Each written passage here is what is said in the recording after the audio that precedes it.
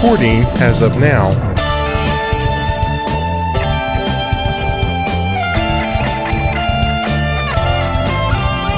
Hello, everyone, and welcome to the Geek Rant, episode 278, Tripod, recorded March 26th, 2017, and brought to you by Element Opie Productions, elementopie.com. Welcome back, ladies and gentlemen, to the only show on the internet where geeks rant. That's right. Doesn't happen anywhere else on the internet, only right here. Nowhere else are there geeks that rant. It's not a geeky thing to do, except here. Someday, if I say that enough, the lie will become truth. I am your host, Mark, sometimes known as the Sultan of the Soapbox Cockerel, and joining me this week, as always, are your two stalwart co-hosts, Seth, the Gooey Kid Anderson, and Miles, the Aussie Engineer Wakeham. Hi, gentlemen. Hey, Mark, and welcome, faithful Element Opie-ites. I'm glad you could come along. Huzzah! And happy spring in Geekland. Yes, this is our first podcast of spring. Well, actually, I think last week wasn't it? Wasn't that the first day of spring? No, it happened like Monday. The 21st, sometime like almost the 22nd. Yeah. So the podcast came out after spring, but we didn't record it. I noticed no flower would bloom until we recorded that show. Yeah. Right. All right, so I talked about this, I think, maybe, I don't remember, but this show, Tripod, I'm calling it that because that's what NPR and a few other large networks of podcasts are calling it. They've decided that March would be sort of podcast awareness month. You know, we've got breast cancer awareness month, ball cancer awareness month. That's not what they call it. So this is a podcast awareness month. And so we thought we would jump in. This is a question we get fairly frequently from listeners. Hey, what podcast do you like to listen to? So that's what this show is going to be about. The shows we like and why we like them. Hopefully you'll find some new stuff there that you can like too. So here we go. I'm just going to jump in with a couple of follow-ups to last week first, though. I told you last week that I was watching Legion, but I wasn't sure if I liked Legion. That's the Marvel show on the FX network about a super powerful mutant. Episode 7, this week's episode, my 2-word review is holy crap, and that's in a good way. It was one of those moments where all the tumblers clicked into place, and all the things that were confusing for the first 6 episodes went, oh, that makes sense now. And not only that, but it was so beautiful. I'd like to say go watch that one. I'm sure it's on the FX website if you haven't seen any of the others. But you really have to see all the others to get it. But it is so beautifully done. The cinematography, it's so subtle. When I'm not going to give it away, but during certain cues, when certain elements are in play, they literally change the aspect ratio of the film, just subtly, just a little bit. And you know, the things that they do with colors and the things that they do with audio, it is so brilliant and so bizarre. It is absolutely bizarro world, but incredibly genius at the same time. I'm all in after episode 7. Miles, did you go any farther than the first couple of episodes? No, I've been such a slacker. I haven't gotten to even to episode 2, but I'm going to. It's on my list. I'm going to get there. I don't know if I'll catch up with you as far ahead as you are, but I'll try and binge watch. I'll do my best. It's a hard one to binge watch because it's a brain bender and it's difficult. The subject matter is difficult. Their treatment of it is difficult. It's every episode is kind of a gut punch. So I don't know if I could binge watch it. Maybe you have a higher tolerance for bizarreness than I do. But it is just it's probably the most well executed, just all over in terms of writing and music and video and everything. It's the best culmination of of television filmmaking I've seen in a very long time. Whoa! So, are you putting it ahead of Daredevil season 1? Well, Daredevil is in a different class, but yeah, in terms of structure and from the craft of making film. It's better. Wow. Daredevil, I think, is more enjoyable, right? I didn't go through 6 episodes of Daredevil trying to decide whether or not I liked it. But the craft of creating the art is better in Legion than in anything I've ever seen, honestly. Wow. High did praise. Did you see Mr. Robot? First, like 4 episodes of the first 2-hour premiere of Mr. Robot was brilliant. It started to rapidly fall apart from there, and I lost interest after about 5 or 6 episodes and never watched anymore. But yeah, that first pilot was amazing as well. Legion is even more bizarre. Is it like the same cinematography approach? Like they do this kind of movie and a TV show thing, or something totally different? It's unique, and it's not unlike anything I've ever seen. I can't even tell you what it's like. You just have to experience it. It's and you have to. I mean, if you're just watching it, my wife hates it, and to the point that she won't even be in the room when I'm watching it. So it's not for everybody. And the story, in terms of do I care about the characters, I'm really not sure yet. Still 7 episodes in, I'm not sure I care about any of the characters. But just from a film geek perspective, it's amazing. So you just got to set your expectations appropriately. Bring forth the new era of television. Yeah. And it's on cable, so they can get away with, a little bit more violence and gore and language. But they fall into that trope that so many... not going for R yet. There's a naked woman in bed, just had sex with somebody, and she gets up and she holds the sheet to her as she's walking across the room, but she's bare on the back, but covering her front. Who actually does that? Has any human ever in the history of time actually done that? Or is it just on television? No. I mean, 2 people have just had, raging monkey sex, and they're laying in bed, and she makes sure to pull the sheet up over her top. That has always bothered me about all movies ever. And the other way around is when they want to go to show the boobs, right? And they come up with some way to take the boobs out, but leave the panties on. Again, it's just not. You don't finish that act and then quickly put your panties back on. But filmmaking and reality don't always go hand in hand. Yeah. These are the things I noticed, and everybody listening has said, "What? What are you talking about?" But these are the things I've noticed since I was 13. Yeah, this was like I'm watching it with my 6-year-old daughter, and I are listening to Geek Rant because it's one of the few family friendly podcasts out there. That was not explicit, was it? No, it wasn't PG. Explicit, but would you want your youngest daughter hearing this kind of talk? Well, she probably hears it with you around. So.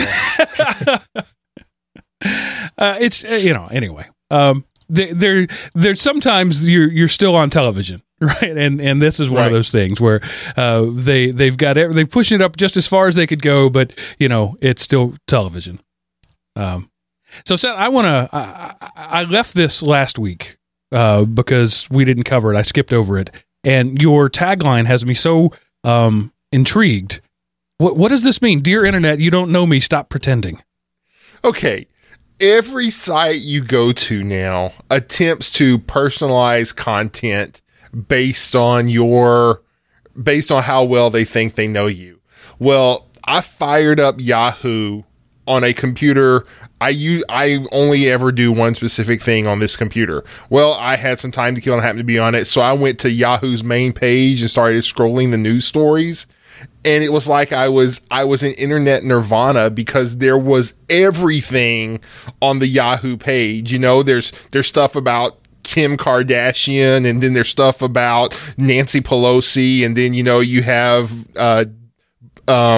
Donald Trump, and then there's sports stuff, and then there's movie geek stuff, and then there's book stuff, and then there's everything. And it's like, I love it. But on computers I use all the time, they cherry pick which stories I go on. And so I miss the full, it's kind of like the internet archaeology, the actual web surfing that nobody does anymore. I still enjoy. And so all of these sites that attempt to, give me what I want, they don't, because what I want is everything that I can then, sometimes I just want to see those headlines. And this week I'm in a People Magazine, Entertainment Weekly type mood. And then this week I'm in a, science mood. And this week I'm a right-wing conspiracy nut mood. And so I hate the sites. If there was some button I could go and check that says, leave your website alone and let me act like I've never been here, I would do that, but there's not. And I hate websites that do that. So that's why they don't know me. It's and the classic even pretend. filter bubble problem. By trying to feed you only what you like, you only ever end up seeing what you like. But, that's bad in itself, in that you begin to think that the world is like what you think it is, and it's a self-fulfilling prophecy. But also, if you like lots of things, you can't do that. I feel your pain. And it's hard to block that stuff, right? Because you're talking about sites that insert cookies that track you, so it gets to know who you are and where you go, what you're doing. And is that what's generating a lot of that sort of thing, Seth? Yeah, and it's like on this computer, I'm only ever on it like right before showtime, and so this is when I look at my anime YouTube videos, and so when I go to YouTube, every recommended thing is about this anime channel and this, and I'm just like, dude, I want to see everything, and then I want to pick what mood I'm in. And it's just, I hate that personalization. It's the same reason that whenever I get a phone call and it's one of those robocallers, please hold for an important message. A lot of times I will hold till a live person picks up, and I will say, I do not accept robot phone calls, and hang up on them, just because I want them to experience, just that impersonal touch and how much I hate it. So I just had a brilliant idea. When you get one of those, you got to go back in time first. You go back in time, you get a Teddy Ruxpin, and you put the phone in the hands of the Teddy Ruxpin, and you let the robots talk to each other and just see what happens.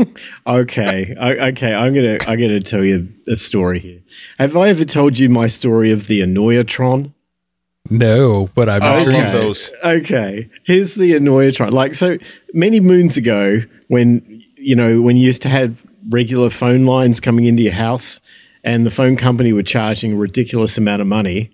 Because I have a couple of different businesses, I was paying a ridiculous amount of money times 3, and I just got sick of it. So somebody said, well, why don't you use Asterisk, the free voice over IP phone system, right? So I had a spare computer, and I, gutted it and installed Asterisk on it. And I got really interested in this thing because I could do so many things with telephony that I could never thought possible. So I got all these fancy, phones on my desk and in my wife's office and in the house, and everything went Asterisk. It was like Asterisk nuts there for a while. Well, of course, what happens is whenever a call comes in, Asterisk will grab the caller ID and it will grab all the details, and it logs it in its own little database.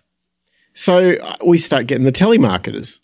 So, of course, what you do is you think, I'm a geek, I don't mind doing this. So I start hacking Asterisk, and the next thing you know, I've written this software that will take the incoming caller ID and where it came from and the time of call and whatever, and it logs it to a database. And then I built this web server application in my house. So anytime that a call came in, you could see it on a list on this web thing I built, and you click on the call and you go, that one goes into the Annoyatron.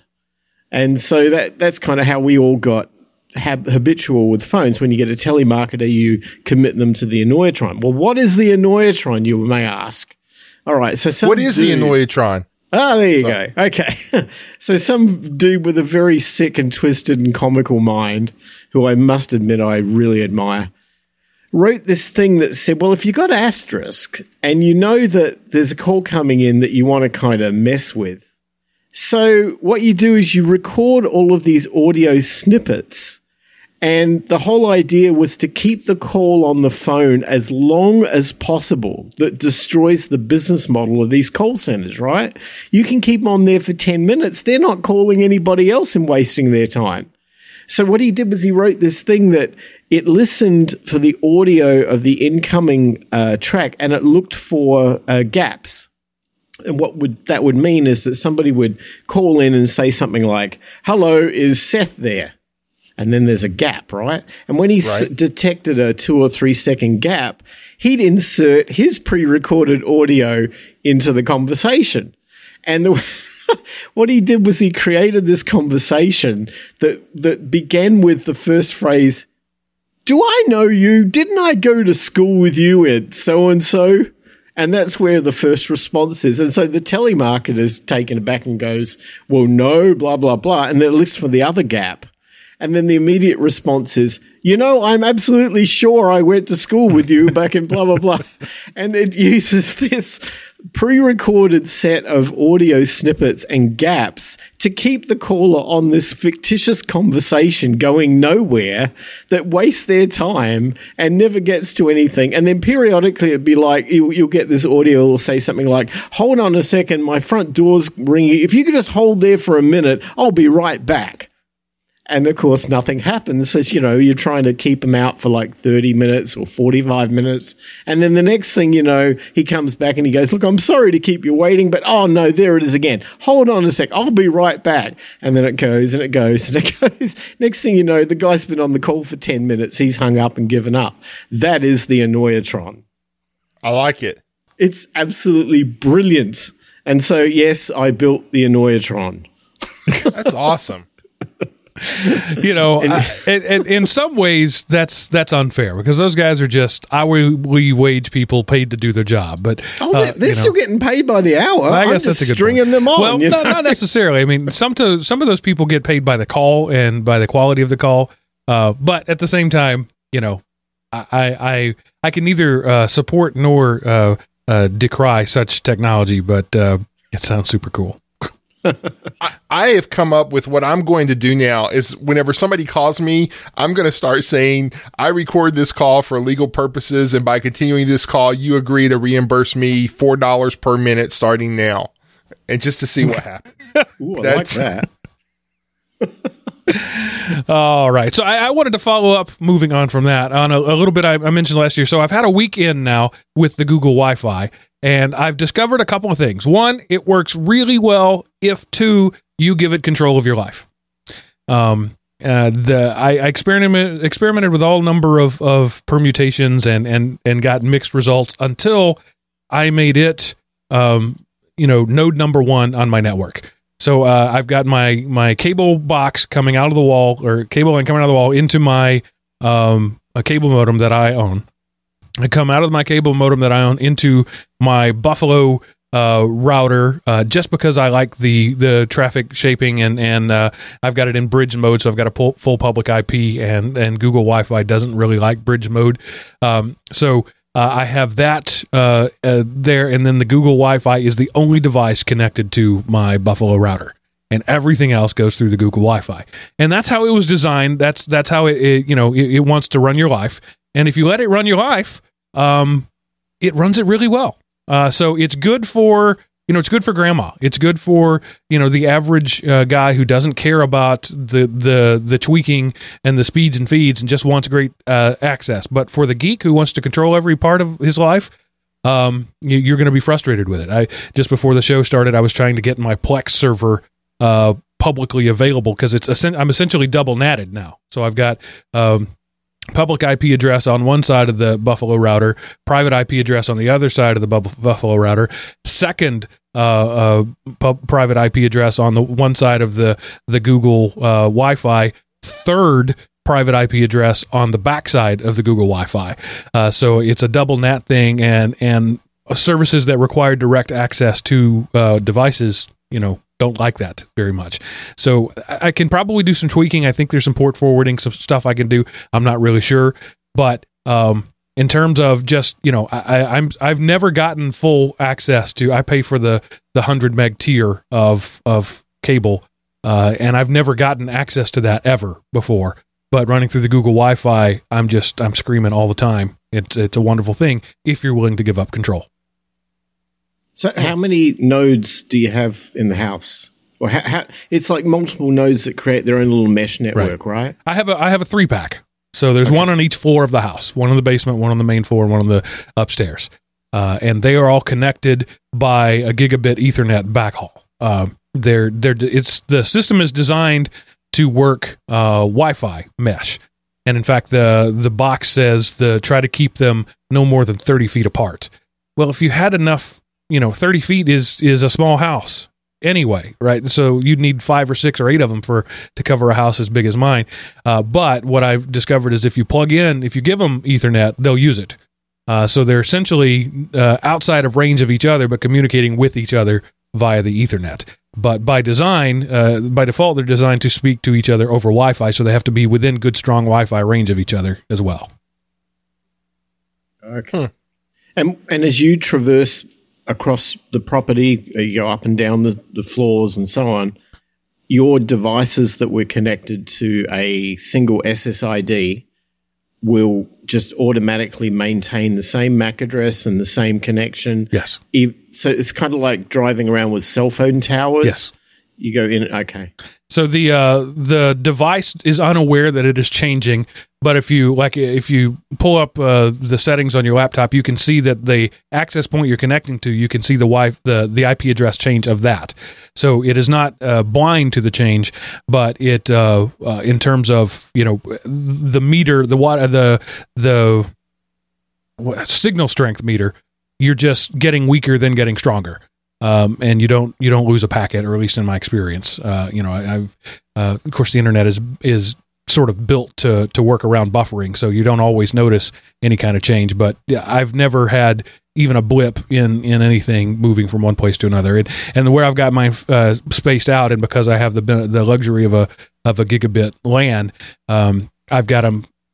Space where I've got coverage out in the front yard, all the way over to the neighbor across the street's front yard, all the way out in the backyard, and really probably either of my neighbors could pick up on it on either side if they wanted to.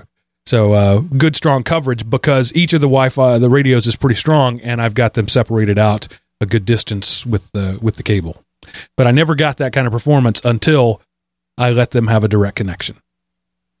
Wow, this is the future of these mesh networks. They're crazy cool. Neat. Yeah, and so you're experimenting with a little mesh networking yourself. Yeah, Bluetooth in my case. So past shows I've been going on about getting a watch. Well, I did finally get my Samsung Gear S3. Even though I know some of the callers were telling me not to do it, I decided in the end to do it. And I've got to say, I mean, it's now been about 2 or 3 weeks that I've had it.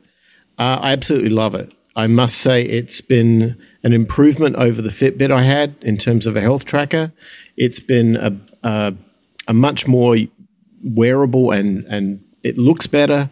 And for the most part, the biggest benefit I was looking for was a way that if I need to get notified of things like adverse events on our data centers, like for an outage or something, and carrying around a phone and being tethered and strapped to a phone every minute of every day of my life just gets very tiresome.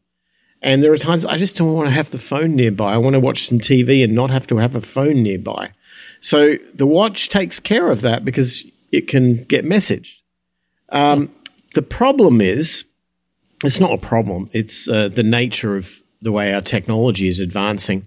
These devices have battery life, right? I mean, if you have a Fitbit or you have a smartwatch, you've got a certain number of hours of the day that thing is going to work, and then it runs out of battery and you've got to charge it. And we would hope that that's more than a day, because then you can just sort of put it on the charger in the morning and take it off and wear it and put it back on the charger at night and so on. So what was happening for me was I was only getting about 6 hours a day of battery life out of this watch. And I'm thinking, that's something wrong here. I go on the internet, everyone tells me you should get a couple of days. No, I'm only getting 6 hours.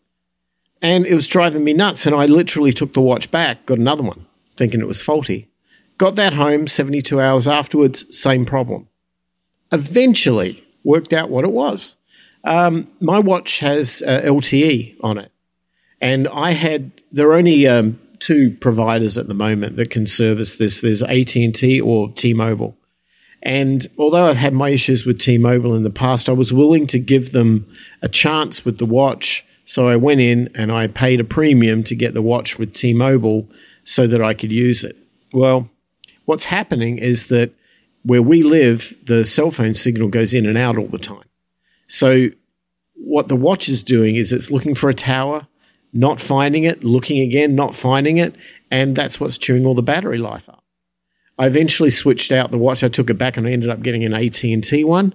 Haven't had any battery problems since. But in the quest to try to work out how to minimize this battery consumption, I turned off the LTE on the watch completely. And I did everything with Bluetooth to my phone. And that worked fantastic. I hardly used any battery. I could get 3 days out of this thing. Problem is, Bluetooth Low Energy has a distance limitation.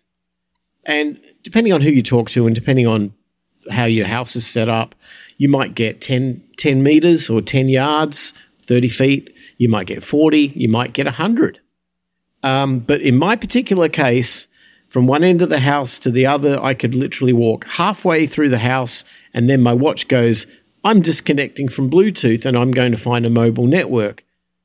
And that was what was driving me nuts. And so I thought, what the answer is here is that they're starting to talk about Bluetooth mesh networking in the same way your Wi-Fi is, so that you could carry your phone or any device which is connected to Bluetooth all the way through your house and it retains a connection by using a mesh network.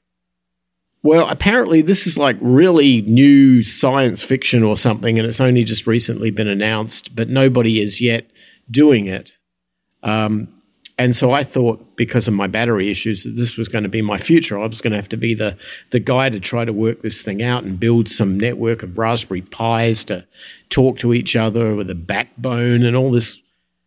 Well, anyway, I find out in the end that the problem was T-Mobile and went away as soon as I went to AT&T, and now I don't have that need. But that's what's behind this whole mesh network thing. So when you talk about Wi-Fi mesh networks, you got my ears up, because I'm thinking, this mesh network thing's really cool. And one of the greatest technologies to take advantage of it apparently is smart homes. Mm-hmm. The idea being that, everything can connect to everything else over distance using this relaying mesh construct. So I don't know. I think it's something I want to keep a really close watch on. I know it's right around the corner, and what you're doing with the Wi-Fi is probably leading the charge. So just hopefully you're not the guy getting shot as you lead it through the door, Right. Yeah. The pioneers take the arrows is what I used to tell people at my other job. From both sides. That's right. Mesh networking is not new. It's been around since the 70s at least, probably, in military constructs long before that, but it's been in use by municipalities and corporations for that long, 40 years plus. But it's just now become affordable. And we'll talk about that. I'm still planning to do a whole theme month on networking, and mesh networking is becoming the thing right now.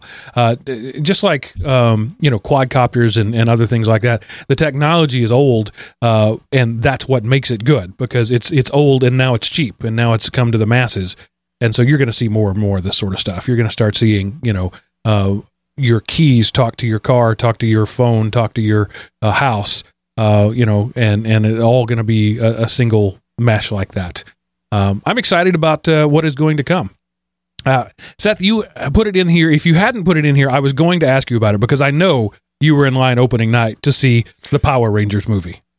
Okay, well, no, not opening night. I saw it Saturday night, so it was a couple of days there. But, okay, I think that they did an awesome job with this movie. It is none of the cheese from the Mighty Morphin Power Rangers. I would say it is a good superhero movie, and for me, it would rank like mid-tier of the Marvel Universe. So, It's not Avengers or Guardians of the Galaxy, but it's better than, at the very least, the last two Iron Mans. So, in one of the Captain Americas. So, I enjoyed it. I thought it was really good. To me, it's obviously marketed towards the teenagers, but there's several things they throw in there, homages to people who at least watched the first series, because I didn't realize this, but Power Rangers were around until a year or two ago in some form, and they might even still be around. But so, and there were several things in there that was like, oh, that's cool. Thank you for that. Thank you for that. So it almost had that Joss Whedon love affair with the fans going for it, but it's much more age appropriate for teenagers than like Hunger Games with teens killing each other in blood and gore. So there's a couple of on-screen deaths, but they're not, you don't see chest exploding or anything like that. They just kind of die. And I would have no problem taking a child to go see this movie, because there's lots of good ways to talk, self-sacrifice and consequences for your actions, and standing up for your friends and being real with people in order to get stuff done. Good messages. And of course, some of it's just, you want to see giant mechs and monsters fighting. Who doesn't want to see that? So no rubber suits in this version? No, it's, it's real, no CGI, good CGI. So, the suit there, when they morph, it looks really good.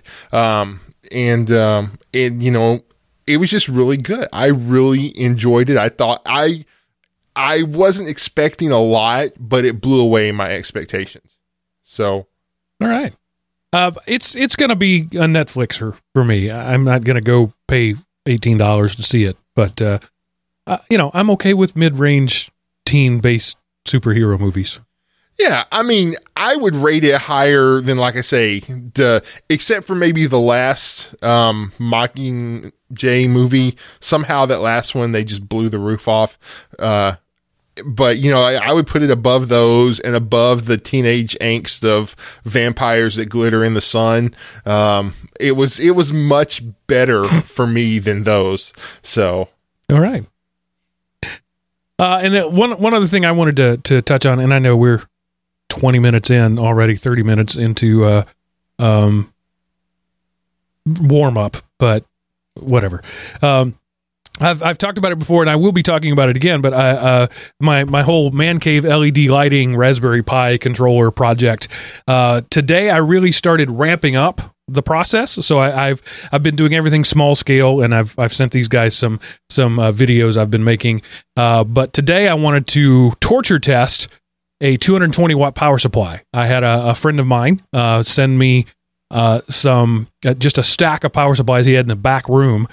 Because they're at this point they're kind of free. Power supplies are everywhere, but these are small ones. They're 220 watts, and so I wanted to see just how much load I could put on one. How many of them I was going to need to do this thing. I think I have now 8 strands of lights that I can bring to bear. So I started adding them one by one, and I put them on just an all lights on. So the white, the red, the green, the blue, all on full out. So I'm maximizing it. And by the numbers, that's pulling about 2 amps per string. I didn't know what it really was, but just according to the math on it, it's about 2 amps per string.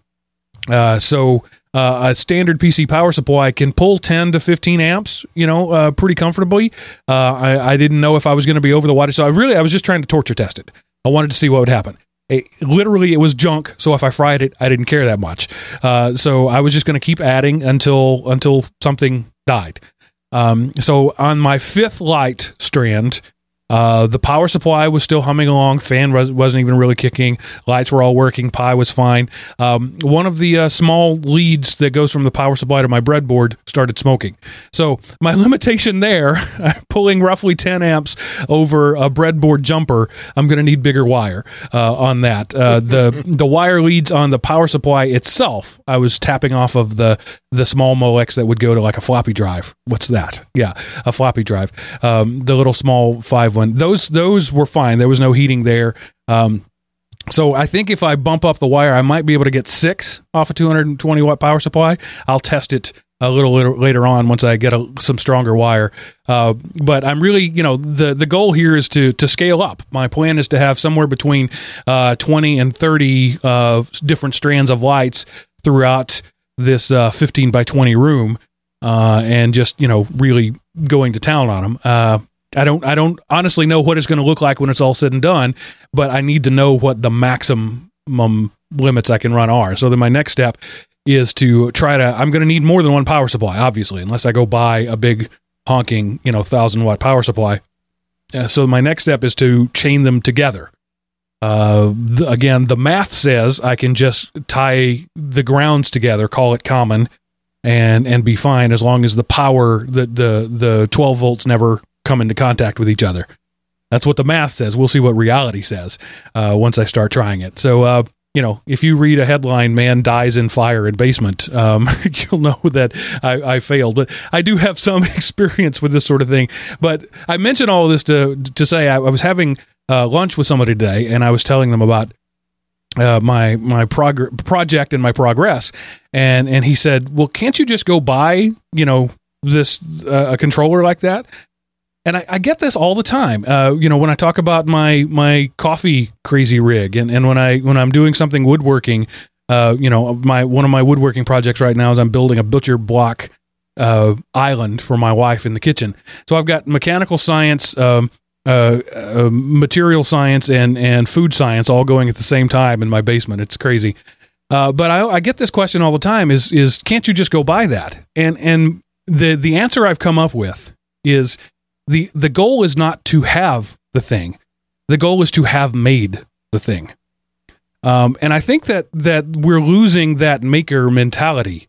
The furniture that we look around the house and make, none of the furniture I've made is as good or a high quality as something engineered, designed, machine manufactured, and bought in a store.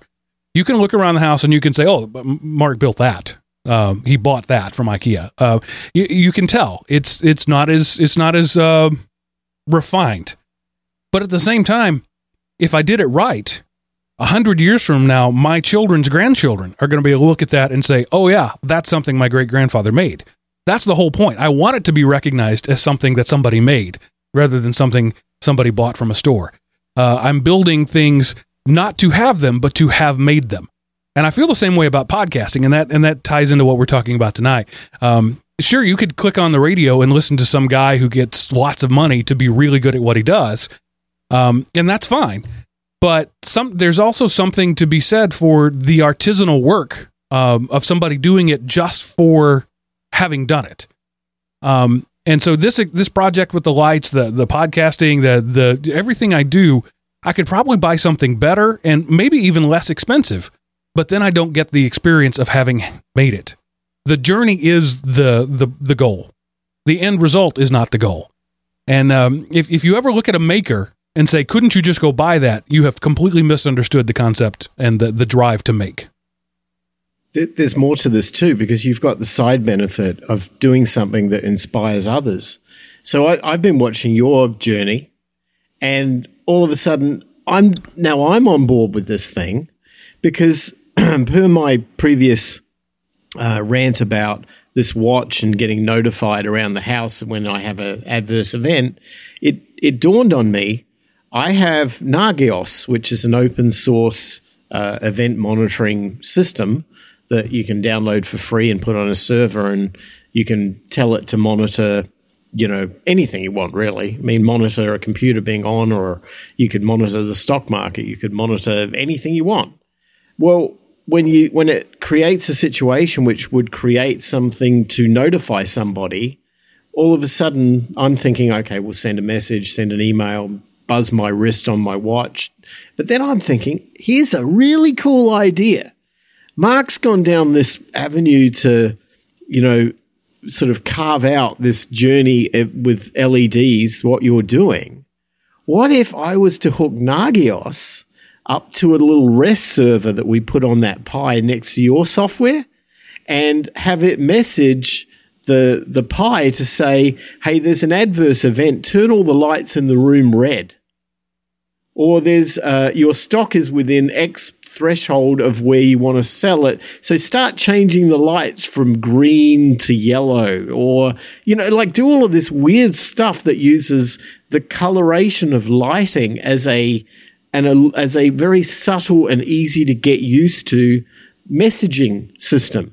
Because look, if the color of the light in the room changes, it's not going to really stop you doing what you're doing. It doesn't get in the way of your life, but the color can tell you something that you wouldn't normally see. So I'm thinking, you've done all the hard work, right? You've done the lighting part. You've got all the hardware. You've done the Python work.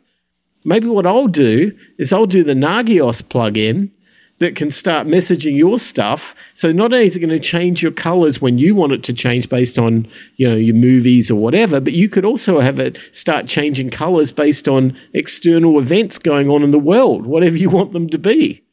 So I don't see how infectious this is? And we're not going to get there if we go and buy something. Exactly. So no, this is cool, dude. This is the whole maker mentality. Yeah, there's a famous quote from Thomas Edison that says 2 weeks of research can save you an hour in the library. And that's the maker mentality. That's a worthwhile trade-off to me. 2 weeks of research instead of an hour in the library. I'm down with that. Like last night I was, before bed, just sitting on the side of the bed, flipping through my phone, and my wife said, what are you doing? Well, I'm researching switching power supplies and back channeling them and controlling them all together. And she was like, what? Yeah. Well, see, that's the thing. There's a massive knowledge I need to know. And the gaining of the knowledge is as important, or is maybe the whole point of this is to do the thing. I mentioned it. The reason I'm doing Python for this is because I've never done Python. Yeah, I could have picked another language I already knew, but that's not the point. The point is for me to come out with not only a product, but the knowledge that it took to make that product. And anyway, I'm circular talking, but to make is a mindset and not just an activity. Seth, you have any thoughts on that? No, I mean, one thing y'all have totally overlooked. Why buy a product when you can buy a tool? There you go. Yeah, I just, this weekend, I was looking at my household projects and I prioritized the ones that required new tools because why not? All right. I don't want to spend a lot of time on it. WikiLeaks, Vault 7, your Mac, all your base belong to us. Yeah. Oh, this was nice. I saw this. I have a love-hate relationship with WikiLeaks, like I guess everyone does. You don't know whether to trust these guys or anything, but this latest dump of CIA stuff is pure techno stuff for us geeks.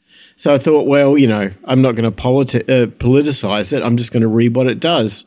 So they published this thing called the Dark Matter release this week. And I read it, and it was a single page, just very basic overview. And it pretty much says, if you got a Mac, we own you. Apparently, Seth, you can explain this much better than me because I'm not an expert on EFI or the boot EFI stuff. But it's effectively a rootkit, right? Is that what's going on here? Well, it's a rootkit that exists within the firmware, so it doesn't exist on the hard drives. You could swap a hard drive, you could swap the memory or whatever. You would have to actually physically take the motherboard out to remove the firmware. Otherwise, it would persist, used to, that machine's infective, time to format, reinstall, doodah, and then you're every back up. But now you can format, reinstall, new hard drive, and you're still infected. But a little research, it's mostly older stuff that has been patched for years. So, all right, okay. So here I'm thinking we're all doomed. If the CIA are putting rootkits on every device so that they can monitor us, oh my gosh, we're doomed. And the crazy thing about that is assuming this is true, and WikiLeaks doesn't have 100% record of truth, but assuming it's true, there is no mediation for this, because you could say, sure, flash the BIOS, but where are you going to get that? You're going to get that from Apple, who was infiltrated or partnered with the CIA. So there is no path to a clean boot sector there. It can't be done because Apple designed the chip. They're the only ones who understand it well enough to write the BIOS or the UEFI for it. So that is the single source. That's why the CIA wanted to infect at the source, because there's no way around it. The only way around it is turn off the Mac. So maybe Bill Gates paid them to do it to the Macs. It's possible. Well, the reason it's a Mac, and this seems pretty obvious to me, is it's a single manufacturer. Right. And a single bit of hardware. If you say, okay, I'm going to infect PCs, great. Which ones? Which manufacturers? Which BIOS chips? Which hard drives? Because of Apple's tight hardware chain control, it's really easy to make sure that 100% of your Macs are infected with your malware because there's only one place that they can all come from. Yeah. Yeah. And just as a state of the times, why would we be shocked if any of the major quote unquote mainstream media outlets came out with this information? We don't expect, I mean, this is journalism.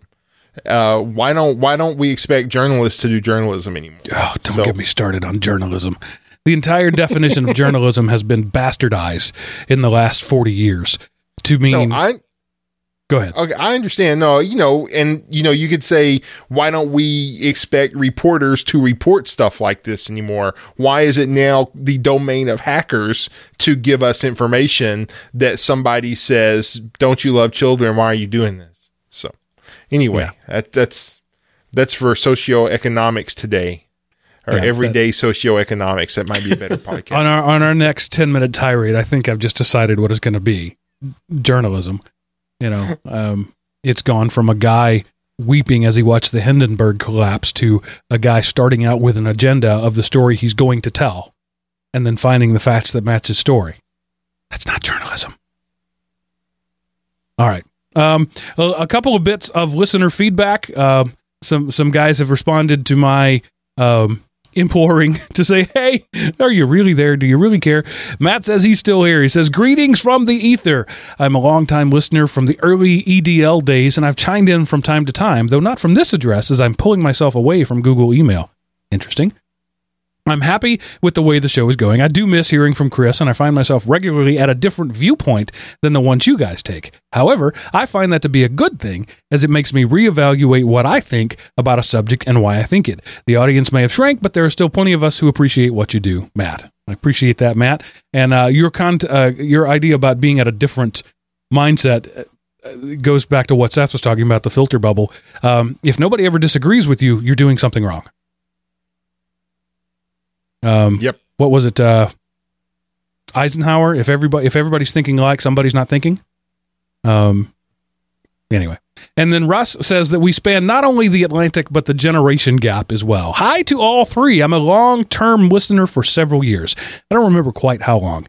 Like Mark's mother, I'm approaching 80, and I shall hit that milestone towards the end of next year.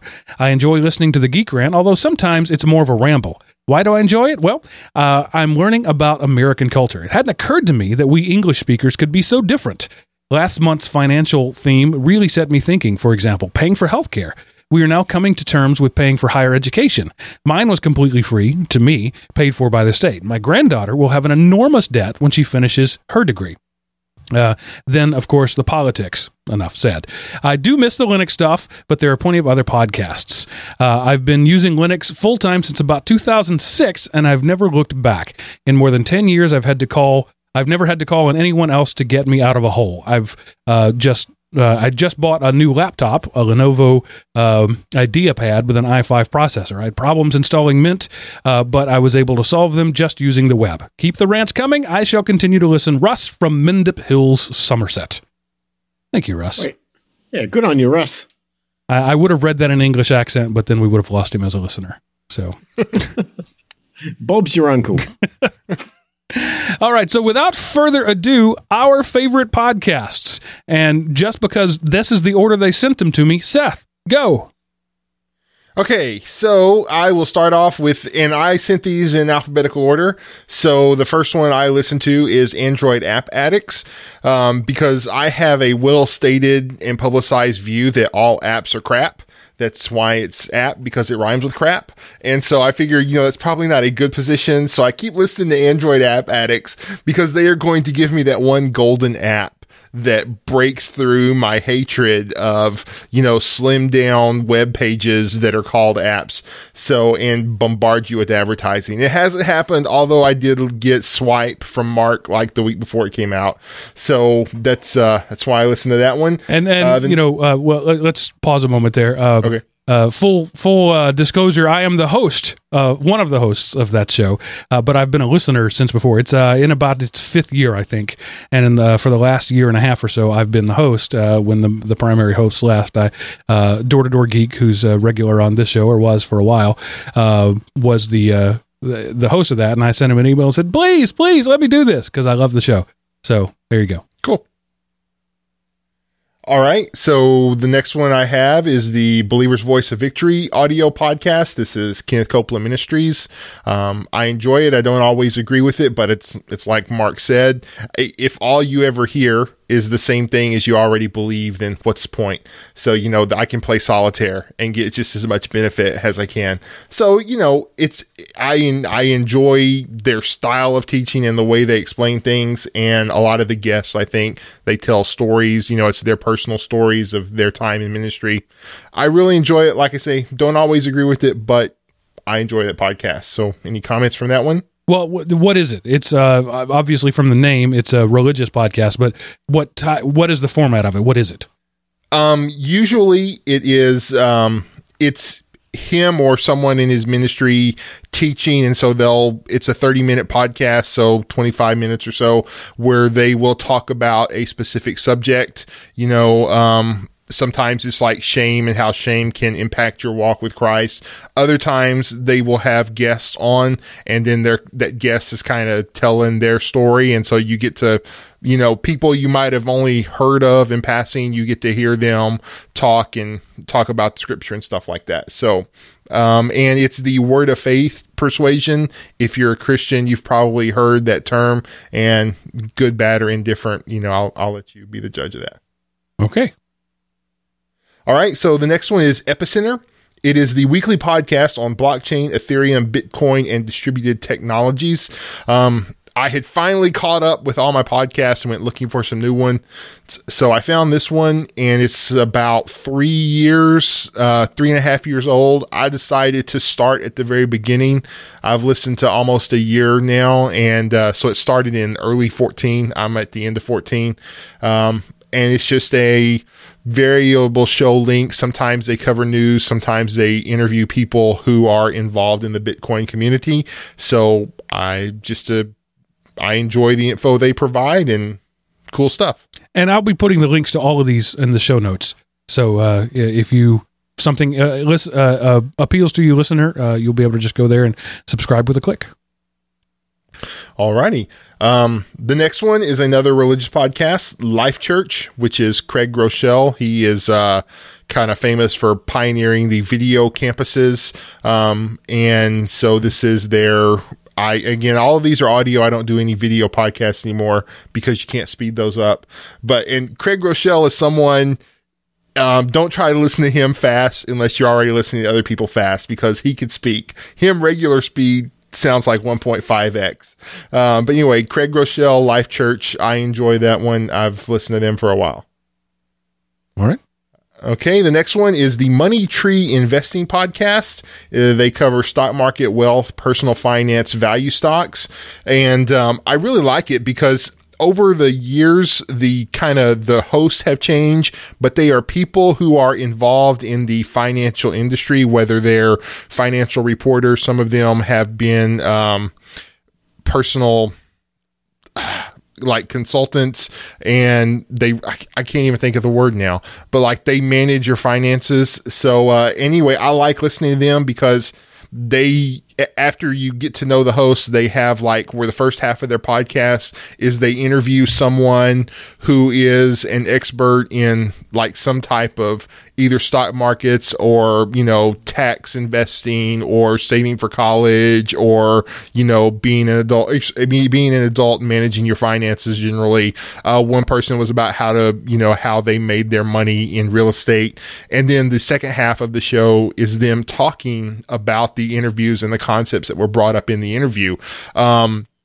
So I really informative if you want, and they're kind of funny too. So if you want to kind of get a, just learn some finances, I can't afford to go to my financial advisor every week. Here you're getting to listen to 4 of them talk for free once a week, and they have regular listener feedback episodes where they take questions and they answer them. Really good. I highly recommend it if you want to learn more about finances they're not somebody preaching down at you for being stupid all your life. They're let's start where we are and kind of build our way up. The next one, I'm about to delete this one because they haven't released any content for a while. It's the Money Tree Radio. And basically, if you were to like say somebody between me and Miles talking about Bitcoin, so not a novice, not an expert, that was this guy talking about finances. It was kind of okay. Anyway, related to the previous Money Tree thing?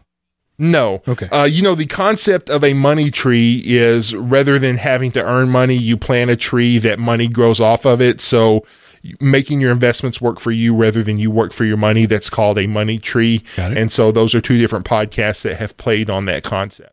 So the Money Tree Radio, he talks about some kind of outside the normal finances sometimes, and sometimes he's a little out there. Again, I'm about to cut them because they haven't new stuff come out in a year. The next one is Road to TED. Again, no new content in like a year and a half, but if you want to if you want to grow your public speaking ability, this would be a great podcast to listen to, because these are two guys who their goal was to speak at a TED or TEDx conference. And so they would interview people who either were preparing or had just given a TED talk, and they would interview them, how did you get to be on there? If I were going to speak, what is one tip you would give me? So this is kind of like you're having a speech coach for free. And I think there were only like 30 episodes, but really cool stuff if you want to learn to be a better public speaker. The next one is one I've talked about before, The History of Rome. This podcast ended a couple of years ago. It ended on number 179, but with multi-parts and two-part episodes and stuff. There were almost 200 episodes. It starts from the founding of Rome all the way through the fall of the western half of the Roman Empire. I'm over halfway done with it. Really good. I love history, so it's really cool. I really enjoy it. And I just want to say there that just because a podcast has end of life doesn't mean there's not value there. I keep all my old stuff out there, like Art of Podcasting, for example, is one I think we did 39 episodes, and then we chose to end it because we'd said what we wanted to say. That doesn't mean that there's no longer value in those old episodes. So just because Seth is saying some of these haven't had any content in a while doesn't mean that you can't benefit from the content that has been there previously. Yeah, because the history of Rome stopped when it fell. Exactly. It's not like it's continuing. So once you cover I need to know the latest about the history of Rome. Right. Let's see. The next one I have is the Meeting House podcast. A friend of mine is a pastor at a church in Pennsylvania, and this is the church he's a pastor of, so he preaches most of the time. Sometimes it's other staff members. I enjoy the way he preaches. It's very informative and very listenable, if that's a good word. He's very engaging with his audience, and you can kind of feel that across the podcast. The last one I have is The Way I Heard It with Mike Rowe. Kind of think the rest of the story with a different narrator. And that's what that is. That's The Way I Heard It. So that's my list. Yeah, Mike Rowe is actively trying to pick up Paul Harvey's mantle, and I encourage you to listen to that one. If you're a Facebooker, he's got a great Facebook page where he writes really good long form articles. I started listening to this with episode 1, and it's the only one on Seth's list, other than Android App Addicts, obviously, where I am a host, that was a duplicate for me, and that's kind of amazing. Seth and I, in many ways, share 3/4 of a brain. But we don't have the same podcasts. So interesting. Yeah, it was some of yours I used to listen to, but when I was away from podcasting for a while, I didn't really listen to anything. But then when I came back, for a while, I was kind of lazy and I was a month behind. So I deleted some. And then when I caught up, I slowly added back, and because I'm doing the back catalog of the Epicenter and the History of Rome, I'm listening to multiples of those a week, at least one a day, sometimes 2 or 3 a day. So once I get those caught up, then I'm going to be adding another 1 or 2. All right, Miles, any comments on Seth's list before you do your own? What's interesting is that as I was looking through the list that Seth has just gone through, and I'm starting to realize what you listen to tells a lot of people about you. Because it hits your deepest things that you listen to privately, right? So you can see who somebody is by looking at their podcast feed. And I didn't realize that until I looked at my list and go, what a twisted person you are, Miles. Oh my gosh. No, but so Seth is the guy I thought Seth was by looking at his podcast list. Mine, you might get a little surprised. It's weird and wonderful. Anyway. Go for it. All right. Well, I'll start off with the easy one. So you guys remember Spinal Tap? Remember the movie? Absolutely. Okay. So it's a mockumentary, right? Well, my first podcast I'm going to start with is kind of a mockumentary podcast. It's called GP Rejects. And this is most people who are into motorsport know what Formula One is. It's kind of the pinnacle of motorsport. It's the fastest and the millions and the Monacos and, all of the champagne. And it's that sort of racing. And what these guys do is that they trace every single race event in reverse. They work out who came last and they celebrate the losers. And the whole thing is all about trying to make it so that it comes across like some sort of an award show you'd normally have for winners, but in reverse. But even if you didn't know anything about motorsport, these guys are some of the funniest comedians I've ever seen, and they do everything deadpan. So you think you're listening to this thing going, what on earth are they talking about? And they're deadly serious about celebrating the losers of things. And it's just been years I've been listening to this thing. It doesn't come out anywhere near as frequent as it should, but they do probably 6 to 8 shows a year, and it's funny. But you probably do need to have some sort of a relationship with motorsport to get a lot of their jokes. But it's wonderful to see people do crazy artistic things in reverse like that. So that's my first one. It's called GP Rejects. Let me tell a quick story. The one time in my life I ever went to an outdoor dirt track race. There's a half-mile oval, short track, dirt track race. There was a race that I think there were 10 cars in it. And on a half-mile oval, that's pretty crowded. And so there was this one car that had been leading almost the whole race.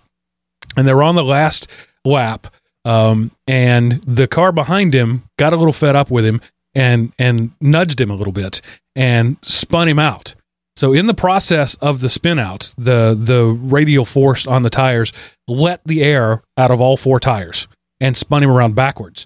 In the most amazing reflexes I've ever seen in my life, he throws it in reverse, stomps on it, and finishes the race going backwards on 4 flat tires. Now, he went from first place to 4th place in that transition. But imagine being the guy in 5th place. You got beat by a guy going backwards on 4 flat tires. So true. So true. All right, so I'll continue down the list. The next one is for the gamers out there, I guess. I like strategy games. What I mean by that are games that are typically turn by turn, kind of like chess on computers almost. I like strategy games that might be historical. They might be based on Napoleonic warfare or, battle scenarios from World War I or some sort of crazy, or even Roman stuff. These guys do a podcast that's called 3 Moves Ahead, and it's a bunch of guys who work within the gaming industry, or they're journalists for game reviews, but they focus specifically on strategy games. It's very popular. I didn't realize how popular it was. I thought I was one of the few people to stumble upon it, but it's really cool. It's called 3 Moves Ahead, and if you like strategy games on computers or tablets or phones or whatever, check this one out. It's really cool. Okay, now you guys were talking about when you said podcasts to make a list, I forgot, I sort of watch video podcasts too.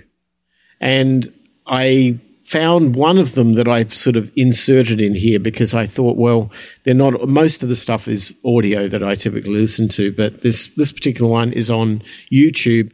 And it's interesting because it's a guy who he's a Canadian guy. His name's Jeff Berwick.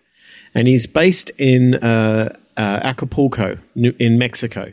And he specifically emigrated and left Canada, kind of abandoned Canada, to go to Mexico and live the life of what he calls, or what is commonly referred to as an anarcho-capitalist. So anarcho-capitalists are people who make a hell of a lot of money doing everything opposite to everybody else and completely working outside of the traditional banking system. And it's through this guy that I have to credit that I discovered a lot about Bitcoin. And but it's not about Bitcoin. It's about having a kind of an adversarial relationship with governments and the things that we probably don't like. I'm not sure if I agree with everything this guy's on about. There's a lot of things I don't. But he has some amazing guests, and just the fact that this guy's actually living that life, and he kind of went and became a citizen of, I think he went and got a citizenship in like the Dominican Republic to allow him to live in wherever I said, Acapulco. And this guy lives this rock star life there, and he does all of this stuff with investments and makes millions and millions of dollars, and he does it completely outside of the control of any governments and all this sort of stuff. It's very alternative, shall we say. Whether you agree or you don't agree with the guy, it's entertaining to listen to the stuff he goes on about. So I checked that one out. That's Anacast, it's called. All right, so, obviously Seth and I are Bitcoin people, but the one that I would say is probably top of my list in terms of Bitcoin podcasts is one called Let's Talk Bitcoin. And it's usually about once a week, once every couple of weeks. It has different hosts from different backgrounds, but it routinely has Andreas, I'm going to butcher his name, Antonopoulos, the Bitcoin guy who's out there sort of talking to governments and doing the big speeches and the high-level stuff on Bitcoin. And he's one of the hosts. So it's very, very good. It's very technical. I'll warn you, it gets really deep in the weeds of the programming. So if you're into that, you'd like it. If you're not, it might turn you off a little bit. One show, the next one that is completely not technical, is a show called Radical Personal Finance. It's becoming very popular. I can't remember the host's name. Josh, I can't remember his last name. Anyway, he does a show a couple of times a week now. And fantastic if you're looking for very good ways of doing financial investing and money and stuff like that. He's a very devout Christian, so everything he does is done within a very solid framework. But he is very open to looking at different ways to invest in different market funds and tax and all the things that go along that you have to deal with on a daily basis. So Radical Personal Finance is good. It's a good one. You'd enjoy it. This one's a little alternative. So have you guys ever stumbled upon a website called Torrent Freak before? I have. You have? They're kind of pro-BitTorrent, pro-piracy without directly saying that. But you can tell from the blog that the types of things they talk about they're not torrenting Linux distros. Right. Their relationship with the RIAA and the MPAA, shall we say, would be strained. Well, they have a guy who does a podcast out of England, and it's called Steal This Show. And it's basically an editorial review of media piracy, BitTorrent, and all the stuff that goes on about the weird and wonderful underworld of the media without necessarily supporting it or saying it's good or telling you how to do this stuff. It's more of a 1,000-foot view, of a very journalistic view of this sort of thing. So check it out. It's called Steal This Show. And if you like it, all power to you. I'll leave it there. So again, on the sort of fringe stuff is a show that's been out since the late 1980s. And it's by a crew out of New York City, the 2600 guys. If you've ever walked into a Barnes & Noble, or you probably maybe stumbled upon one of their little magazines that they have on the shelves there. Have you ever seen those 2600s? What is this magazine you speak of? 2600 is called the Hacker Quarterly. And it's I have. I actually bought one time. Right. Well, they're still making it, and they're still doing what they do. And it's the weirdest. It's almost like a fanzine that you can buy in a magazine store, in a bookstore. And if that name doesn't make any sense to people, way back when, people used to publish their own little magazines on paper and mail them out to little private audiences, and they were often called zines or fanzines. These guys did one on phone phreaking back in the 80s, and it morphed into this thing called 2600, which happens to be named after 2600 hertz, which is the tone used to control phone systems back in the 70s. Apparently, if you were to whistle at 2600 hertz into a phone back then, you could, I don't know, control the phone system or something. Hackers loved that stuff back in those days. Anyway, these days the world's very different, but these guys do a weekly podcast. It's available as a podcast. It's actually a radio show they record and then release it. And it's really cool because it's far more about the politics of hacking and digital rights and the freedom to explore and do all of that sort of thing that we would put under the term hacking, in that hackers in a positive light and the things that people have done, and also but it's very political. It tends to support those that have been in, either jailed because of hacking or doing all this sort of thing. And you get to know a bit about how these people think and how the world works on their side of it. And it's very entertaining, but it's very interesting. I would absolutely recommend it. So it's called Off the Hook. That's the name of the show that they do, but it's under the 2600 sort of mantra, and that's because of that magazine. Okay, quickly I'll get through these others. I found a really cool podcast called Abroaders, and it's all about people who like to travel around the world for free. It's basically people who use things like credit cards or opportunities to buy tickets nobody wants on airplanes. And what happens is that these Abroaders guys, have a company that you can pay some money and they will find you a cheap ticket anywhere for you and your family, and you don't have to do all the legwork. They know how to do it, and they'll use frequent flyer miles combined with, deals that the airlines have and ways of tricking the system to be able to get you the flight. And I'll give you a very simple example. If you want to fly from LA to Chicago, you might be surprised that if you went and bought that ticket, it's $500. But if you choose to fly from LA to Cincinnati, there might be a flight for $150 because nobody goes on that route. And then when you look at it, you find out that the route that goes to LA to Cincinnati goes through Chicago. So what you do is you get off the plane in Chicago and you throw away the last leg and you bought yourself a $150 ticket to Chicago. Right? Smart. Well, these guys know how to play that game. And every week, they're telling you how to play that game. It's really cool. But they live the life. They live all over the world. They broadcast from all over the place. Right now, they're in São Paulo, Brazil. Before, they were in Medellin, Colombia. Before that, they were somewhere in Barcelona in Spain. And then before that, they were in Austin, Texas. And they just pot around the place because they can. And they just record this podcast every week, put it out there. So it's really cool. Abroaders. Just a quick word of warning. If you want to do that Chicago-Cincinnati thing, you can't check a bag. No, you would be carrying on, I would think. Yeah. Yeah. But anyway, that's one of many little tricks. Go there, listen to them. They'll tell you all about it. Okay, so back in the days that you guys were Everyday Linux, when I used to be a listener, you were on my feed because I was listening to a lot of Linux podcasts, and I'm sure a lot of the audience here came to this show in the same way.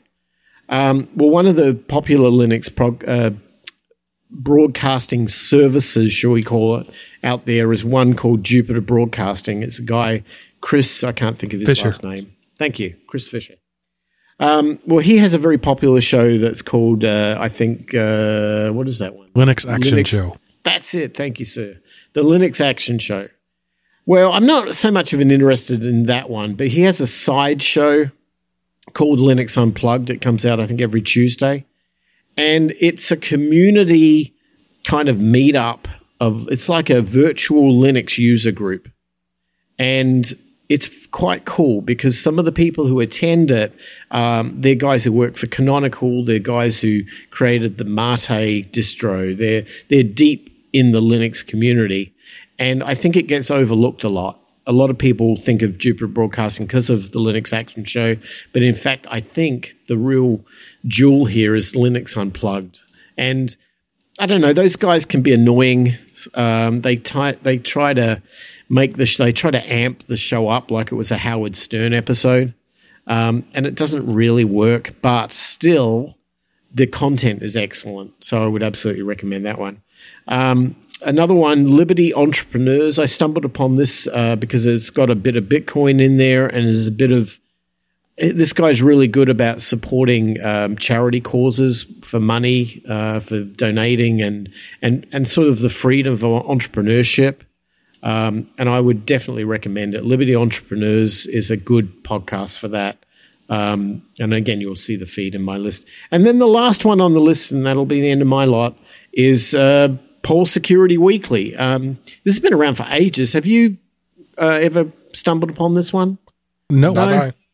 He's the funniest guy. He used to have a show called Pole.com, and its website was pole.com.com. It's PAULDOTCOM.com, right? And I thought that's kind of weird. Anyway, Paul Asadorian is the main host. He is a character.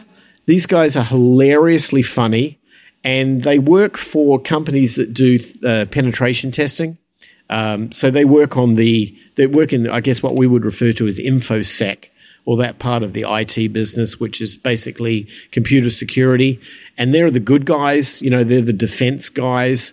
But because they live in a world where they're constantly being hacked or having to deal with this constant attack and onslaught of stuff, they kind of bandy together, and they have this podcast, which is kind of like a bunch of guys having some beer and smoking some cigars somewhere and going on about what the week was like for them to defend against all these idiots attacking websites or attacking their clients or whatever. And it's really fun. It's a really good show. If you want to also learn about the latest techniques and trends that are going on in security, these guys give you all the details. And that is my list. I just wanted to comment on that last bit you said there. It's a show about guys getting together and having a conversation they would have if they were having a beer. That's what most of this show is, and it's also the thing I get the most complaints about is that it's too much of us talking about our lives. But I see that's the value, and I've said that many times before. When we talk about a news topic, you can get that news topic anywhere. The only place you can get Seth's opinion on it is here, unless you actually know Seth, right? So that is nobody who knows me listens to this show. Yeah. And so that is the value of the podcast, and I like the fact that you called that out specifically. That's the thing you like about it, because it's not that they bring a topic and say, let's discuss this topic in depth. It's that they talk to each other about their own experiences around a topic. What do you know? That's almost like geeks ranting. It is exactly like that. And that's the attractiveness about it, because we can all relate. I'm sure as a listener to a podcast, I love it when I feel like I'm a part of the show, right? Because they're talking about stuff that I'm dealing with, or they're talking about stuff, their reaction to something would be a normal reaction I would have had. And you feel like you've got some skin in the game. I'm hoping that our listeners to this show feel the same way about this one. We might not all be technical heads, but man, that'd be boring, wouldn't it? Yeah. Sometime back, I got an email from a fellow in Germany that asked if I was going to a particular conference, and I wrote back, I have no idea what you're talking about. And his reply was so amazing. It was, I listen to you so much, and I feel like we're friends together. I just assume you know all the same stuff I do. That's the greatest compliment ever, because that means that over the years, in his mind, we have built a relationship. He considers me a friend. If he knows about a conference, which happened to be in Germany, he just assumes I would know about it. That's a huge compliment. And that's what I strive for on this show. All right. Anyway, moving on to my list. My list is long, and this is partial. I do about 35 podcasts a week. 35 feeds. Some of them have multiple episodes in a week. So this is just a partial list of them. The Mini PC Show on the Podnuts Network. It's all about, they call it Big Talk Little Machines. It's all about the Raspberry Pi and the Arduinos and things like that. And that is where the exciting stuff in tech is happening right now. And they talk about it, I started to say every week. They talk about it mostly kind of weekly. Dan Carlin's Hardcore History. If you're lucky, you'll get 3 shows a year out of him, but they're going to be amazing audiobook length 6-hour shows about a topic. He's quick to say he's not a historian. He's a fan of history.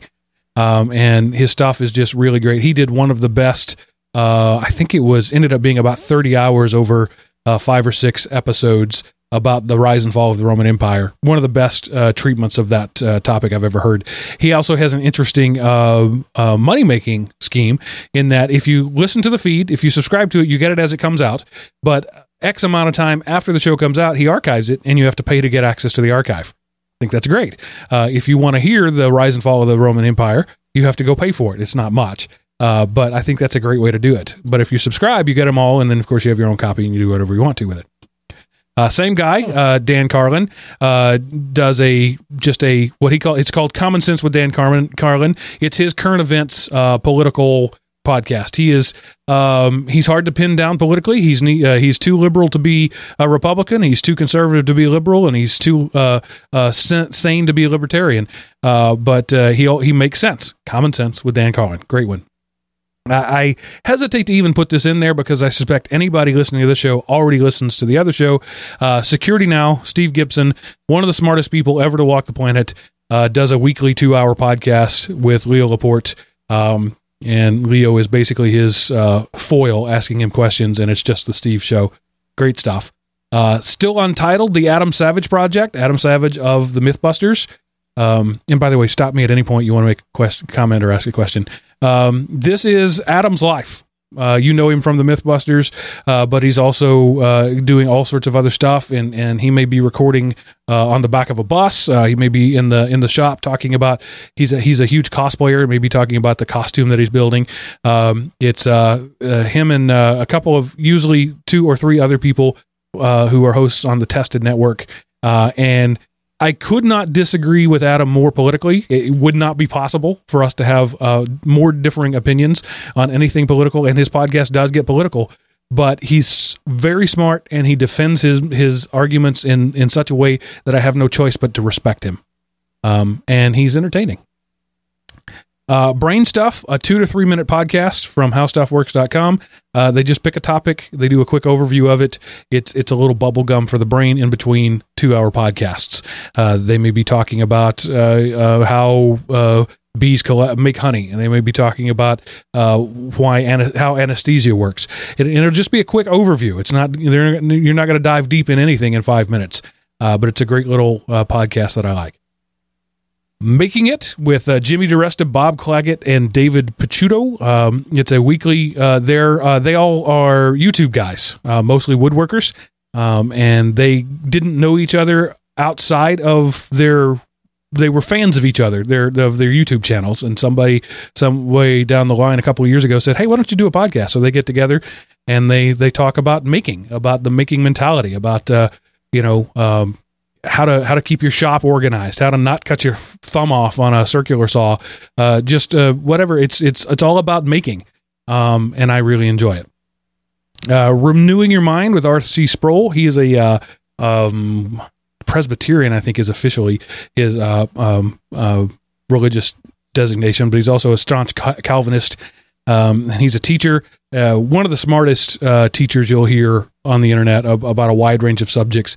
And he does a show at least once a week, sometimes more. And it may be excerpts of his sermons, or it may be some teaching that he was done. Sometimes you can hear him scrawling on a chalkboard. Again, I don't always agree with him, but he is so well spoken and so articulate. I just enjoy every episode, every time. Hey, can you hear me, Mark? Yes. Okay. Yeah, I used to listen to him all the time. He actually has two different podcasts. There's the weekly one, and then there's this Monday through Friday daily one. And I'm like you, the first time I ever heard him was like during my sophomore year in college, and I didn't understand 95% of what he said, and I disagreed with 4% of the other stuff. But as I learned more, I realized what he was saying, and even when I do disagree with him, I still respect his opinion because he is super intelligent. All right. Next up, Myths and Legends podcast. I didn't write down the host's name. I'm sorry. I can't give you credit for it. He tells stories you already know in a way that you haven't heard them before. He's very sarcastic, anachronistic. You know, he'll be talking about the story of Thor and Loki, and he will insert dialogue like, dude, did you really just throw your hammer at me? And so it's a new, fresh take on literally centuries or even millennia old stories. I really enjoy that. The Dave Ramsey Show, he does 3 episodes a day. It's an excerpt of his 3-hour radio show. It ends up being 3 40-ish minute podcasts that come out every day. Common sense. What does he say? The same advice your grandmother would give, only we keep our teeth in. It's just the basic how not to be stupid with your money. Grammar Girl, quick and dirty tips for better writing. Just that, Mignon Fogarty. It's a 5 to 10 minute podcast. Comes out weekly, and just about writing, following the AP style guide, following when to use the Oxford comma, when not to. If you enjoy writing, if you aspire to be a better writing, you couldn't go wrong with this podcast. The Clark Howard podcast. Apparently, Clark Howard is an institution here in Atlanta, and because I live here, I am required to listen to him. He does a weekly radio, a daily radio show, and then produces the daily podcast, which is a paring down of that radio show. I was having lunch with some longtime Atlanta people. Somebody mentioned Clark Howard, and I said, who? And I was shunned until I subscribed to the podcast. They refused to speak to me again. Common sense, money matters, investing, how not to, get ripped off by the phone scammers. It's generally aimed at, grandmas. It's not super high level stuff. And again, it's soundbite answers, but it's a good, solid, investing. Really, investing's not, it's one part of it. It's common sense principles for handling your money. Matt Walsh, The Blaze, an incendiary, uber conservative, religious blogger turned podcaster. I can't really say that his arguments are always sound and that he backs them up, and I certainly can't say that I always agree with him, but I'm always entertained by him. He makes his living by insulting people and by calling liberals names. So that's what you get. He's the Howard Stern of the right-wing religious people, but he's good at it. And so I enjoy listening to that podcast. It's weekly-ish. Cord Killers, the extension of what was once called Frame Rate on the Twit network. Brian Brushwood and a guy whose name just left my head. Wow, sorry.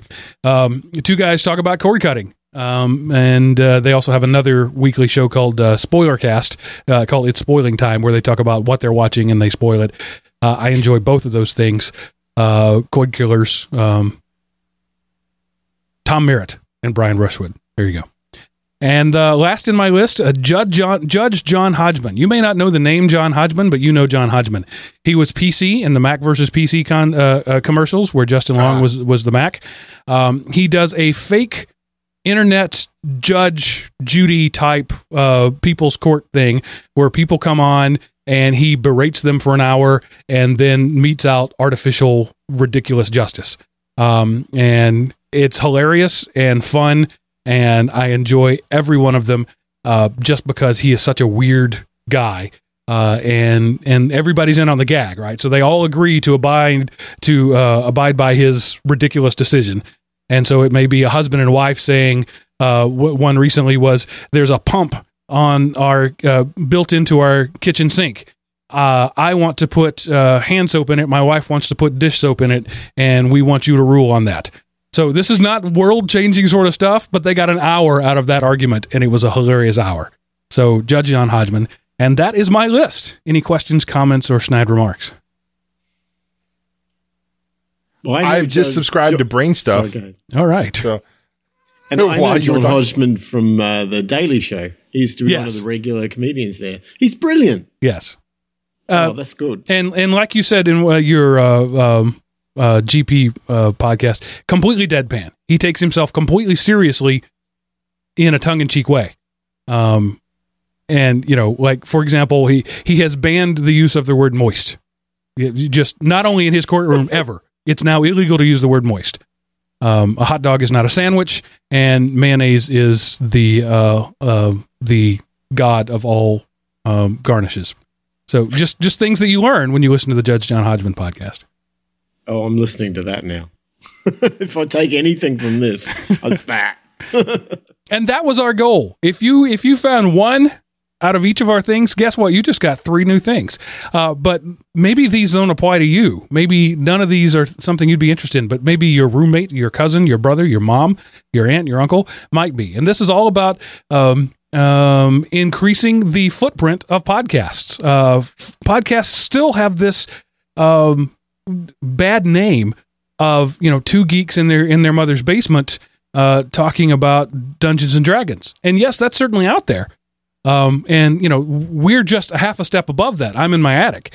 But I think that there is quality entertainment and quality education to be had online, and there's still most of the world doesn't know about it. So try a podcast and encourage others to try a podcast. And It's gotten harder and harder, unfortunately, for people to get the concept of podcasts, and because it used to be this technical thing that you had to jump through hoops to get an aggregator installed in your device and then put in this fancy XML RSS feed thing, and then all of a sudden all these shows started to trickle down, and that's, I guess, why iTunes was invented, to try to take all that complexity out of things. And nowadays people don't use iTunes anywhere near as much, so that podcasting has become like, click the play button on that website and listen to this, and they, you know, like SoundCloud or something like that. And that's not really podcasting, but it goes under that thing. So I think there's still barriers to entry that are not as easy as they should be with this. But the content that's out there is so rich and so entertaining and worth doing whatever you have to do to get it on your whatever your playing device is and listen to it and, you know, become a part of it. It's so entertaining. But we're obviously preaching to the choir, because you wouldn't be hearing us if you weren't already past that step, would you? right. What I whined and the Castback app happened. I'm going to whine again. Podcast apps, all of them, should be preloaded with feeds. And of course, nobody who downloads it is going to love all of those, but at least a place to get started. And the trouble is, it's a blank slate everywhere. Whatever, you know, if you've got an iPhone, you've got the podcast app right there on your phone, and you've got the suggested and the news and new and noteworthy and that sort of stuff. But it's still an effort to go do it. And it's not turning on the TV anymore, or yet. It's still not that easy. And in fact, you know, turning on the TV isn't that easy anymore. You got to get the right input and make sure you load the Roku and whatever. So it's as we go into more and more of an a la carte world, the choice, the preloading becomes super important, but then it becomes a political thing too. Why do you choose to preload some things and not others? I would love to see, again, my favorite podcast app, Castback, have a listener supported or submitted feed thing in there that just picks a random thing out of an RSS feed that anybody who uses the app can tag it to go to. And that would make it super easy. Just go to somebody and say, download this app on your phone, or here's a QR code, you know, take a picture of it, and you will automatically have something that a community of people like already. Kaser, if you're listening, get on that. It is growing because as of last year, it's up to 21% of Americans aged 12 and over say they have listened to a podcast within the past month. So 1 in 5 teenage and adults Americans have listened to a podcast in the last month. Yeah, and that's getting there. That's getting better. Absolutely. So, yay, podcast. And some percentage of those think that clicking a play icon on YouTube is a podcast. And that's not necessarily, I mean, Miles had one in there. That's not necessarily saying that it isn't, but there's just so much more to it than that. Yeah. Right. So go ye therefore and make disciples into all the world. Pseudo, go tell people about podcasting. I got tech and I got religious. Let's see. Seth, we have time for one news story. Pick your favorite. Okay. Brad caused one of the greatest blow-ups of internet recent history whenever he jumped on Facebook and asked Cracker Barrel, why did you fire my wife? So this is a story. I picked the link from mirror.co.uk. And of course, this is one of those sites where they ask you a question, but you can click anything. So anyway, and of course, from law that they really can't respond openly as to why they fired someone, but there are so many memes and I feel sorry for whoever the, whatever social media director for Cracker Barrel is, because anything Cracker Barrel would post about, hey, come try our thing. And it was like, who used to make this great? Brad's wife. Why did you fire after 11 years on his birthday? And then they went back in time and there's memes and there's justice for Brad's wife, not my Cracker Barrel. Brad's wife, life matters, hashtags. And, I feel sorry for Cracker Barrel because, obviously this guy was something he shouldn't have posted. And then it got picked up and it's just a meme storm and they're hilarious. But, anyway, so I just wanted to pick this there. And, like Chick-fil-A now hiring Brad's wife, and, they posted a thing up there. So there's so many funny things about this. You can, if you search, for Brad's wife, you'll find all kinds of photos and references to this story everywhere. It's been picked up on like ABC News, the Washington Post. It's crossed over from social media to real life. It's become a thing. So, and again, they can't answer his question and say, we fired her because she was making out with the maitre d' on the frozen peas. They can't say whatever it was. So they're in a no-win situation.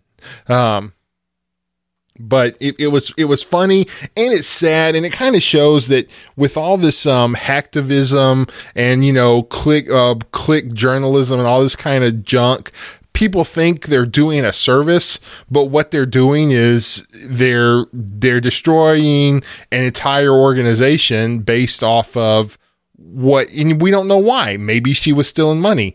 Maybe she was trying to cook with salt instead of sugar, and and it was maybe she was stealing food. We don't know, and Cracker Barrel cannot legally say.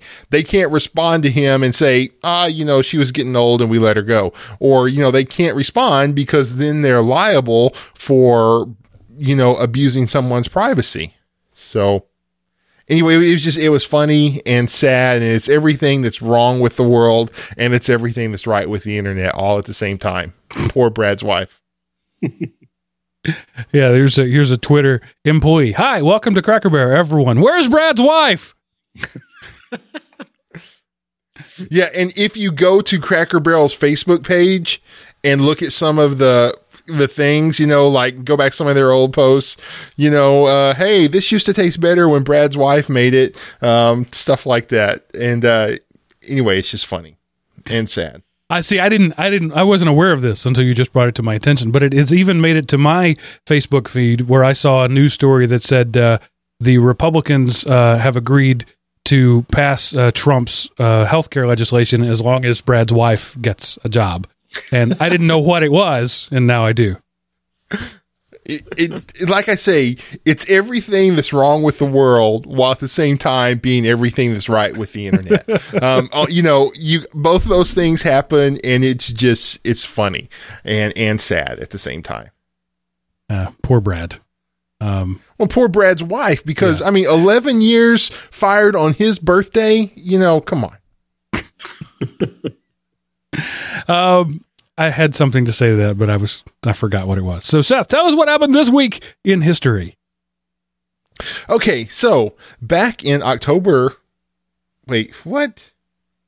I had to write the date. Whoa. Okay. Sorry. I need to fix that. It's actually, I don't know how I got 10. March 23rd. But yeah. March the 23rd, 1928, computer pioneer Jean Samet is born, or however you pronounce her last name. I'm sorry. I only speak East Texan. Jean Samet, an early pioneer of computing, is born in New York. She attended Mount Holyoke College, famous because that's where Francis Baby Hoffman was going in the fall.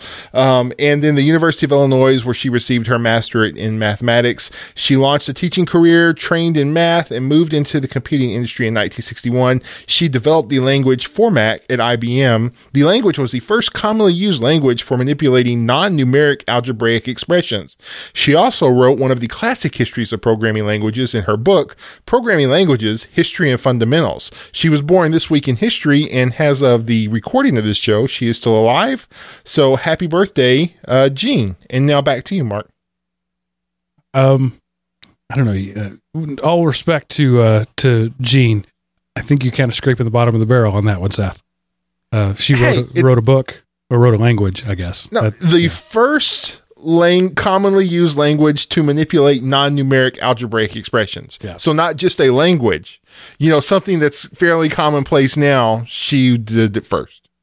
Okay. See, Mark, I bet you're regretting learning Python now. Yeah, I should have learned Formac. Right.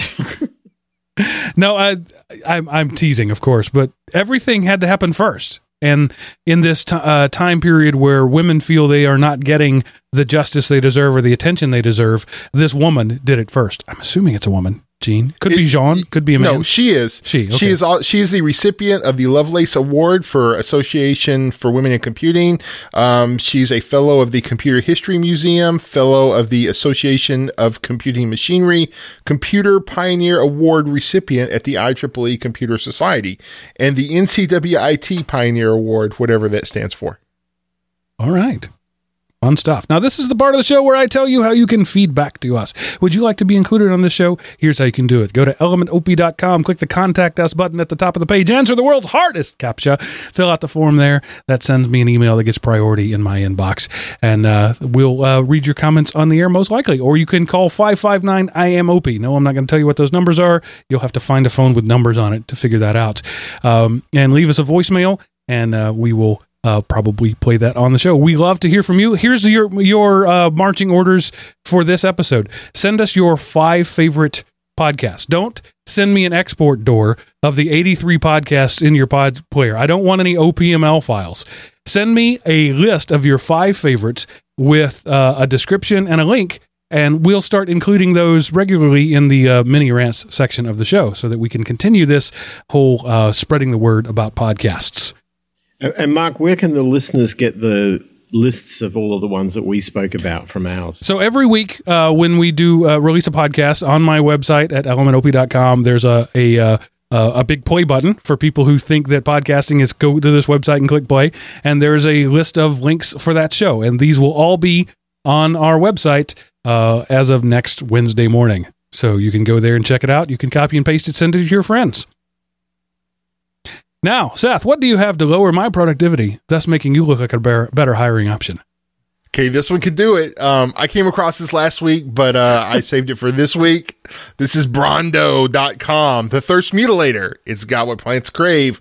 So this is a website that was created as a result of the movie Idiocracy. For a while, there was actually a Brondo drink that sadly is not made anymore, but you can find all kinds of stories. People have made Brondo commercials on YouTube. Some of them are a little off color and are outside of the typical Geek Rant listening parameters, but funny nonetheless. If you find, middle school bathroom humor funny, and let's face it, most people do. They are in there, but there's Brawndo events. Most of them are old.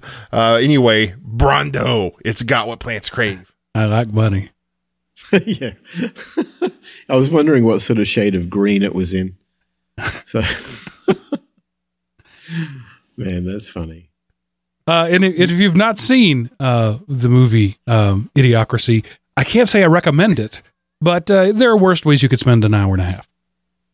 It's, I mean, the picture of the future is, and like I say, when I saw it last week, it's the first time I saw it from the very beginning, and the explanation they put for how society ended up that way, can't argue, is unfortunately very, very plausible. If you just watch the first 5 minutes of the movie, or 5 to 10 minutes of the movie, and then you'll go, oh my gosh, what would happen if that was actually the case? And then you see what happens. You get Brawndo. It's what plants crave. It's one of those movies that's better it's better talking about it after you've watched it than it is actually watching it. And it gets better on subsequent viewings, like Monty Python and the Holy Grail. The first time you watch that movie, you're like, what is this? Then you get around with a group of other people who've also seen the movie, and you realize the brilliance of the movie, and then you watch it again and again and again, and you pick out new things. So I suspect this is like that, or Napoleon Dynamite, where the first watching is the least enjoyable of it ever. Definitely. And then you end up owning, the first DVD I ever bought was the special edition of Monty Python and the Holy Grail, where I got to see part of it in Lego, and that was worth every penny I paid. Yeah, it's true, but it's Mike Judge, right? Yes. I mean, what a better social commentary you could get than a Mike Judge movie. Mike Judge, King of the Hill, Office Space. What else? He wasn't South Park, right? No, that was Beavis and Butthead. Was that Mike Judge? No. Yeah, I think it was. Anyway, that enough about that. That's it. That's the whole show. Only an hour and 50 minutes by we started recording a little late. We are just getting epically long, and whatever. I'm okay with that. If you're okay with that, let me know. Internet, are you okay with that? The internet is not okay with anything. I get that. Let me ask them, Mark, because they seem to take it better for me. Guys, what do you think? Are our shows getting too long, or have we reached the sweet spot? And no, we can't employ Brad's wife. No. I am looking for a producer, Brad's wife. Just let me know. I can't afford to pay you Cracker Barrel money. I mean, I'm not rolling in the kind of Cracker Barrel dough, but we might be able to make something happen. One of the funniest ones I saw was a picture of the giraffe. I'm not having this baby till you tell me what happened to Brad's wife. Yes. That was funny. Okay. Thanks, everybody. See you later. That's it for this episode of The Geek Rant.